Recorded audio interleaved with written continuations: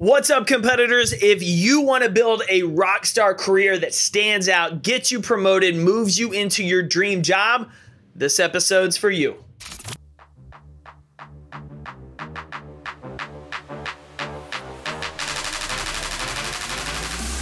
Every day is a competition against your pride, comfort zone, fear, complacency, snooze alarms, bad habits, bad relationships, and more. This podcast is for the ambitious, willing to compete every day to make an impact in their career, health, relationships, and life. Each week, Compete Every Day founder Jake Thompson interviews leaders in business, fitness, psychology, and sports to explore what championship performers can teach us about making winning changes in life. By listening today, you're deciding to start competing for your best life.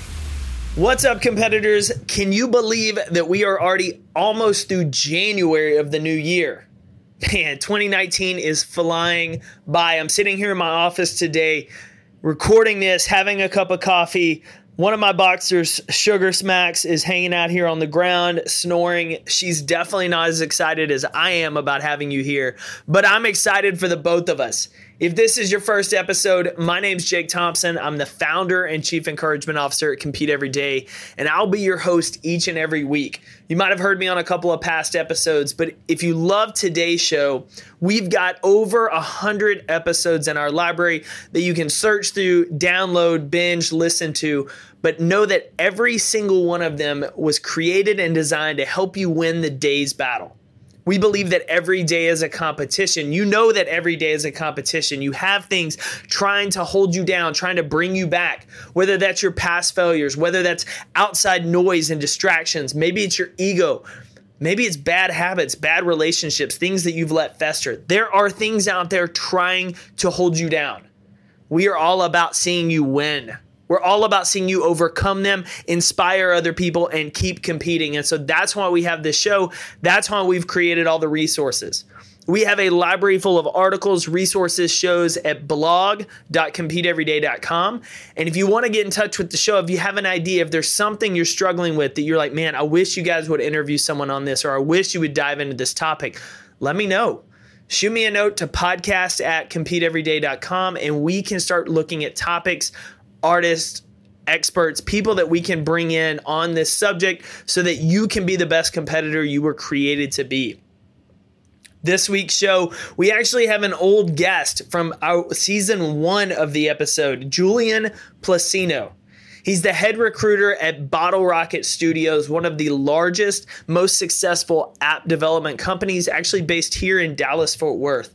Julian additionally has the Pathways to Success podcast, where he's interviewed hundreds of successful people about their journey, about what's made them successful, how they achieve that success. Julian and I first connected back in episode 7 of the podcast. So if you want to learn more about his specific journey, why he created the show, how he built it up, dive back into that episode. It's a ton of great stories and resources that Julian's able to provide on what he's learned from his podcast. Today's episode, though, is about how do you become a better competitor in your career.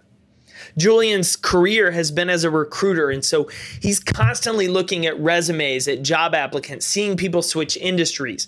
I talked to Julian about what makes for a great candidate. What are things that we can do in our professional career to stand out? Maybe we're in the company we love, but we haven't gotten that promotion. We haven't been able to elevate up.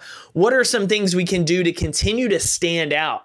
And perhaps we're in a position in our 20s, 30s, 40s, or even 50s where the path we've gone down is not quite what we had expected. Our heart, our passions lie elsewhere. We have skills that we can do something else, but the idea of switching industries scares the hell out of us. We would have to start back over, and we don't really know if we can start back over or where to go. Julian and I talk about that, and the candidates that he's seen come from other industries. They have people that have joined their team that were accountants for decades before jumping over. How did they do that? What did they do to stand out and set themselves apart? I want you to be a better competitor in your career, regardless of whether you want to be an entrepreneur, an employee, an owner, a manager, a director, whatever that is, where your passions lie as a career. This episode has some information to help you do just that. Now, Let's get rolling with the show, and let's welcome in Julian Placino. Julian, my man, welcome back to the Compete Everyday podcast. How are you? I'm good, man. Thanks for having me on. I think you are our first repeat guest. So, the honor is all yours and kicking off 2019. For anyone that has not listened to you yet in episode 7 of the podcast, give everybody just a quick overview of who you are and what you do right now. Yeah, so my name is Julian Placino. I'm a senior recruiting and staffing professional, the recruiting lead for Bottle Rocket Studios, and the creator of the Pathways to Success podcast, where I interview various leaders about their journeys to success. And on nights and weekends, he dons a cape and saves people and cats stuck in trees all over DFW. The guy does so much. Julian, okay, so let's talk a little bit briefly about your background. So you work obviously there at Bottle Rocket Studios, and you launched the Pathways to Success podcast. Tell us why you launched that podcast. How many episodes in are you now? And what's been some of the biggest takeaways you've learned about what it means to be successful and how to find success? Yeah, so as far as why the podcast started, so I've personally been very entrepreneurial for the past decade and really starting businesses and endeavors really for financial purposes, network marketing, internet business, and real estate. And they were all great experiences, but I never really loved any of them. But once a year here at Bottle Rocket, we do these things called hackathons, where for a period of 24 hours, we can build anything we want. And here I'm surrounded by some of the market's greatest engineers and also creatives. And I was always really intimidated by rocket science. But something I always really wanted to do, I loved doing, was having interesting conversations with interesting people. So I figured, why not capture these conversations and share them with other people? So my rocket science project for 2016 was the Pathways to Success podcast. So it's been live now for about two and a half years. I produced 125 episodes, and I've interviewed company founders, CEOs, New York Times bestselling authors, TEDx speakers, just a litany of amazing people. That's awesome. And so obviously interviewing all these different people, everyone's got probably a different definition of what they define success as in their own life. What have been some of the more interesting insights you've learned with these interviews that maybe caught you off guard or surprised you with how people viewed success? So for me personally, I've always been fascinated with how successful people become successful. And what's really interesting are the insights that I have, because as a recruiting and staffing professional, I've literally hired hundreds of people. So I look at what made the job seeker successful and what made the entrepreneur successful, and kind of combining those things. The single most apparent commonality is this idea of self-awareness. It's like they knew clearly who they were. What are their strengths? What are their weaknesses, and what they wanted to do? So the single thing that I've seen as a commonality across the spectrum is clarity about who they are and what they want to do. I love that. I love that. So obviously, as we talked prior to coming online, season 3 of the Compete podcast is about diving in and giving listeners really more takeaways that they can apply, in this case, to start competing in their career. Mm-hmm. You being a recruiter, like you just mentioned, you've seen both sides of this. So first, I would love to get an idea of when you're looking at potential prospects or looking for potential prospects for an opportunity, what are some of the things, commonality, regardless of what the position is, that you're looking for in individuals that our listeners can be aware of and start to really focus in on for themselves if they ever decide to move throughout their career? Yeah, so I think one of the cardinal rules for hiring in my case, if I'm looking to fill an open job, is what are the needs of the business and how are the results that the candidate created relevant to the needs of the business? Really, it comes down to results are the name of the game. What is the track record? What have you done?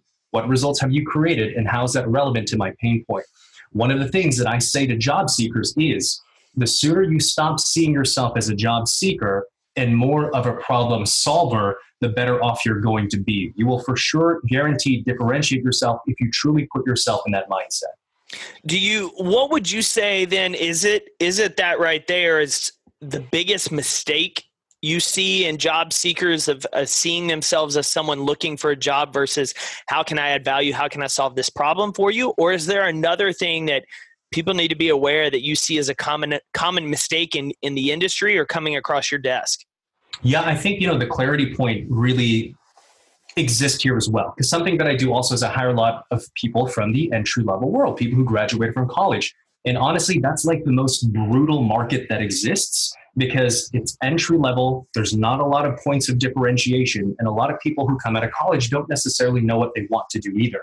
And that is a really tough thing to experience. So as soon as you can, get a sense of what you like to do, where you think you can add value, getting part-time jobs and internships. That's the best way to kind of prepare yourself to enter into the workforce coming from the university system, right? So I think one of the biggest mistakes still is clarity. Like, what is it that you want to do and why are you good at doing that? And you're very insightful about clarity because you have a clear sense of what you're trying to build and develop, not only in your current role at Bottle Rocket, but with your podcast and everything that's branching off of that. What are some ways that you help people or advise people to find that clarity in terms of what they want to do long term or where they can add the most value now? You know what, Jake, another insight that I have, man, having hired hundreds of people, and this is kind of a sad thing that I know, is having placed hundreds of people, dude, more than half of the people out there working hate their jobs, man. They really do it as a 9-to-5 as a mechanism to pay bills. And that's really sad because there's so many talented people out there, right? So for me, I'm a really big believer in really doing what you love, man. It's like of all the entrepreneurial ventures that I started, it's the podcast, which I had zero intent to monetize. That has completely transformed my life, right? And that's why I'm a believer in that. Because whenever you pursue something that you love and find meaning in, it has a way of like drawing out the best version of yourself. And I've seen that as a commonality of top performers, whether they're employed by a company or an entrepreneur. I really believe that. I love that. I love that. So I want to ask you, because you mentioned dealing with a lot of entry-level employees, kids fresh out of college. It's a brutal market. A lot of our listeners are in their mid to late 20s, early 30s, some even in their 40s and 50s. What if you're at a later stage in your career and you decide to make a shift? And it's not necessarily an entrepreneurial shift, but you want to go from one industry and role that you've spent 10 years in into a new industry and role. And obviously you're not in a position where you can immediately just jump into an unpaid or minimum wage internship at that point. Sure. But have you seen that in your experience of someone shifting industries completely, obviously having to go back a few steps, and how they were able to successfully navigate finding an opportunity or seizing that job in a new market, new role, new industry, and how they were able to slowly grow in it, similar to what they'd done in the past? Because like you said, too many people hate their jobs right now, and they're trying to find something to do that they love. Yeah, no, I think one of the cool things that I have with my insights as well is seeing these amazing transition stories. So I know it's possible. So at Bottle Rocket, we have some of the best engineers in the market, right? So for example, we had one guy, he was an accountant. That's what he did. Like when I first saw his resume, I was like, this guy is not an engineer, right? Very specialized role. Very specialized, right? But he was applying to be a software engineer. But there's more to that story. He was side hustling in the evening. He was building apps and putting them on the App Store while he was doing his full-time job. So the side hustle doesn't necessarily have to be to start a business. It can be about developing a craft. So whatever it is that you want to do, find a way to start doing it small. And also there's a great book called Show Your Work by Austin Kleon. And that's what this guy did. He showed the results. It's one thing to say that you can write code. It's another thing to be able to point to the apps at the App Store that you've launched. Results are the name of the game. How do you tangibilize the fruits of your labor and make the case that you're qualified for this position that you're targeting? I love that. Results are the name of the game. And obviously it was something he was doing in his spare time while he was still working as an accountant, until he had enough social proof out in the App Store, out in the marketplace, where he could point and say, hey, listen, I'm ready to switch industries. Here's what I've done. On that same note, because one of the things people commonly use as an excuse is I don't have the time. I don't know how. I have a kid, I have a wife, I have a full-time job. I don't have the time to do nights and weekends and all this other stuff. But that's simply just an excuse. You obviously started your podcast when we recorded. It's on a Saturday at your offices. You were spending time up there working on a day that most people are out playing. When you launched your side hustle, I'm curious how you managed your time and how you were intentional about what time was spent where, so that your relationships weren't withering and dying, as well as your 9-to-5 job wasn't suffering while you were still trying to grow something new? I'm very maniacal about planning and execution. Once something happens on the calendar, it happens on the calendar, and I protect that time. I love that. Have you always been that way? Not always. Not until I really got my act together and I started figuring out what it is that I want to do. Because you're right. The thing is that we are always busy. And here's the thing about me. So I work 60 hours a week at Bottle Rocket. I've got the podcast. I'm building a training and development company.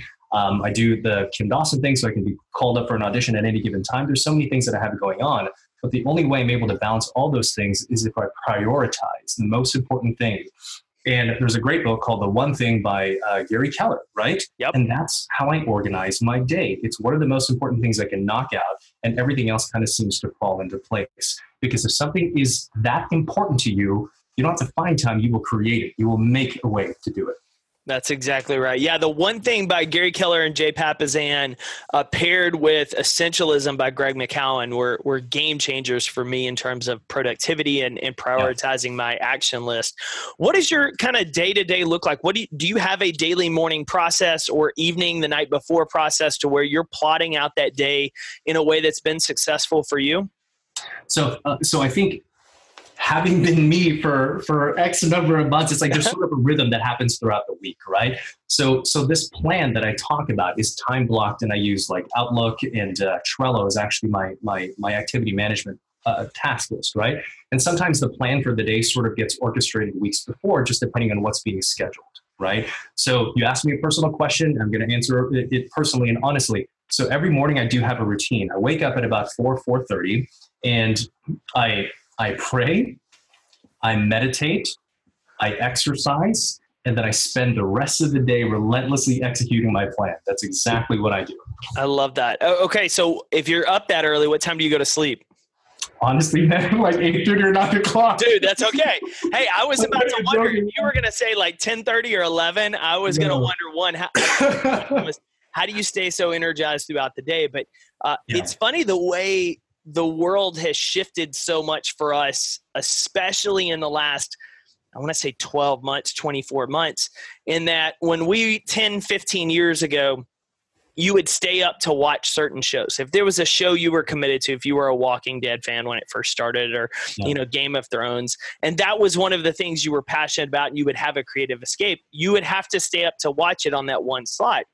Where now, the way everything is on demand, those Thursday night viewing parties, Sunday night viewing parties are more of just entertainment instead of a necessity if that's your type of show. So going to bed at 8:30, so you're up at 4:30, doesn't dictate whether you're able to, an hour a week, 30 minutes a week, carve out time to watch your favorite show, because you can pull it up just directly on your phone, on your laptop, whatever the case may be. Music is on demand. I mean, everything has changed in that world that we can't use those certain excuses anymore of, well, I have to stay up to watch like this show I really want to watch. Mm-hmm. You don't. Like, you go to bed if you're up and committed to getting up early and carving out that time for an hour, 2 hours at night to work on a side hustle. You may miss the show that night. That's okay. You can still watch it later on your DVR phone or whatever. So yeah, thank you for being transparent about that, because I know that's a lot of what I hear. And a lot of it is, as I explained earlier, it's just an excuse. We all have the same 24 hours. Some of us are just better about protecting it and utilizing it than others are. So you use Trello, you use Outlook. Do you keep any kind of physical notebook, calendar where you're looking through and viewers, everything digital so that it syncs across the board? Yeah, no. So I write like my goals. All of my goals are written down, right? As far as like the day-to-day task management, I use digital tools. But as far as my actual goals, for me, something awesome happens when I handwrite my goals, right? That's the only thing that I really keep analog nowadays. That's awesome. Yeah, it's amazing when you put pen to paper what it does versus typing something. And I very much learned that because I used to type certain things, goals, big bucket list pictures, things like that, and started writing them. And it was just a very different ball game at that point once I started writing it. And so now I find myself, when I go to conferences and events, I will actually handwrite my notes and then digitally type them in later. So I'm getting a little bit of a regurgitation when I'm typing back back in. And so I'm learning a little bit more at that point, reinforcing it. But physically writing certain things down just seemed to imprint them better on me as well. So I love hearing that you do that, and would definitely challenge people to do that. Let me ask you, obviously in your role, what made you want to get into recruiting? Wow. So I've been in the industry now for the past 11 years. And honestly, I didn't even know recruiting was a discipline. My first recruiting job was at a company called Robert Half, and I met them actually at a job fair. But the thing was, my story is when I graduated from college back in 2005, I had the worst time trying to find a job. It actually took me 8 months and 37 rejections in a row. And looking back, I realized what my problem was. For me, I just wanted to get a degree and then go be in corporate America. I didn't have clarity. I was trying to be everything to everyone. What I know now as a fact, and especially through the light of my experience, the market, it does not seek generalization, it seeks specialization. And that's what I didn't have, right? So I went from this whole odyssey of getting rejected 37 times, not knowing who I was, struggling to find a job, to now building a career out of helping others find jobs. I love that. What do you think? Obviously, your tenacity and learning to find that clarity was a huge piece in you finding that position and succeeding in that position. What are some other skills that you feel you have that have made you successful as a recruiter that perhaps someone listening that's struggling with their current role, it's not matching up with where their skill sets is? Perhaps here's some of your strengths and skill sets and thinks, that's a lot of what I do well too. Maybe that's a career industry I should consider. So what are the things that I've learned that I do well that kind of... Yeah. What has made you a successful recruiter in your opinion? Like, what are your characteristics or traits that you feel help set yourself apart? Because obviously you take initiative, which I've seen because you've created all of these things on the side. And as you just shared in terms of being rejected job after job after job, you've got some grit to you. Yeah. I think one thing people who know me and perhaps have seen me speak before would say that I'm a strong communicator, right? So I've intentionally worked on developing that ability through the podcast and also very much in public settings. Well, what that did is it made me realize that I was a content creator. I always had things to say. Whenever I was talking about something that I cared about, I fully understood and was passionate about, whenever I spoke, it was very persuasive and influential, right? So I started just capturing these ideas and putting them on camera, and that's what really exploded my LinkedIn profile. So what the biggest thing I've gotten from being a content creator was developing a personal brand. It sort of becomes this way for people to get to know you without them ever meeting you. That has helped me quite a bit when it comes to recruiting because I now have this social footprint that people can see. I liken it to sort of active and passive income. Right? So active income is whenever you go to a job and you get paid for the time that you spent. Like your social footprint, your personal brand, it works for you when you're not even in the room. So your personal brand to me is real equity that's passive.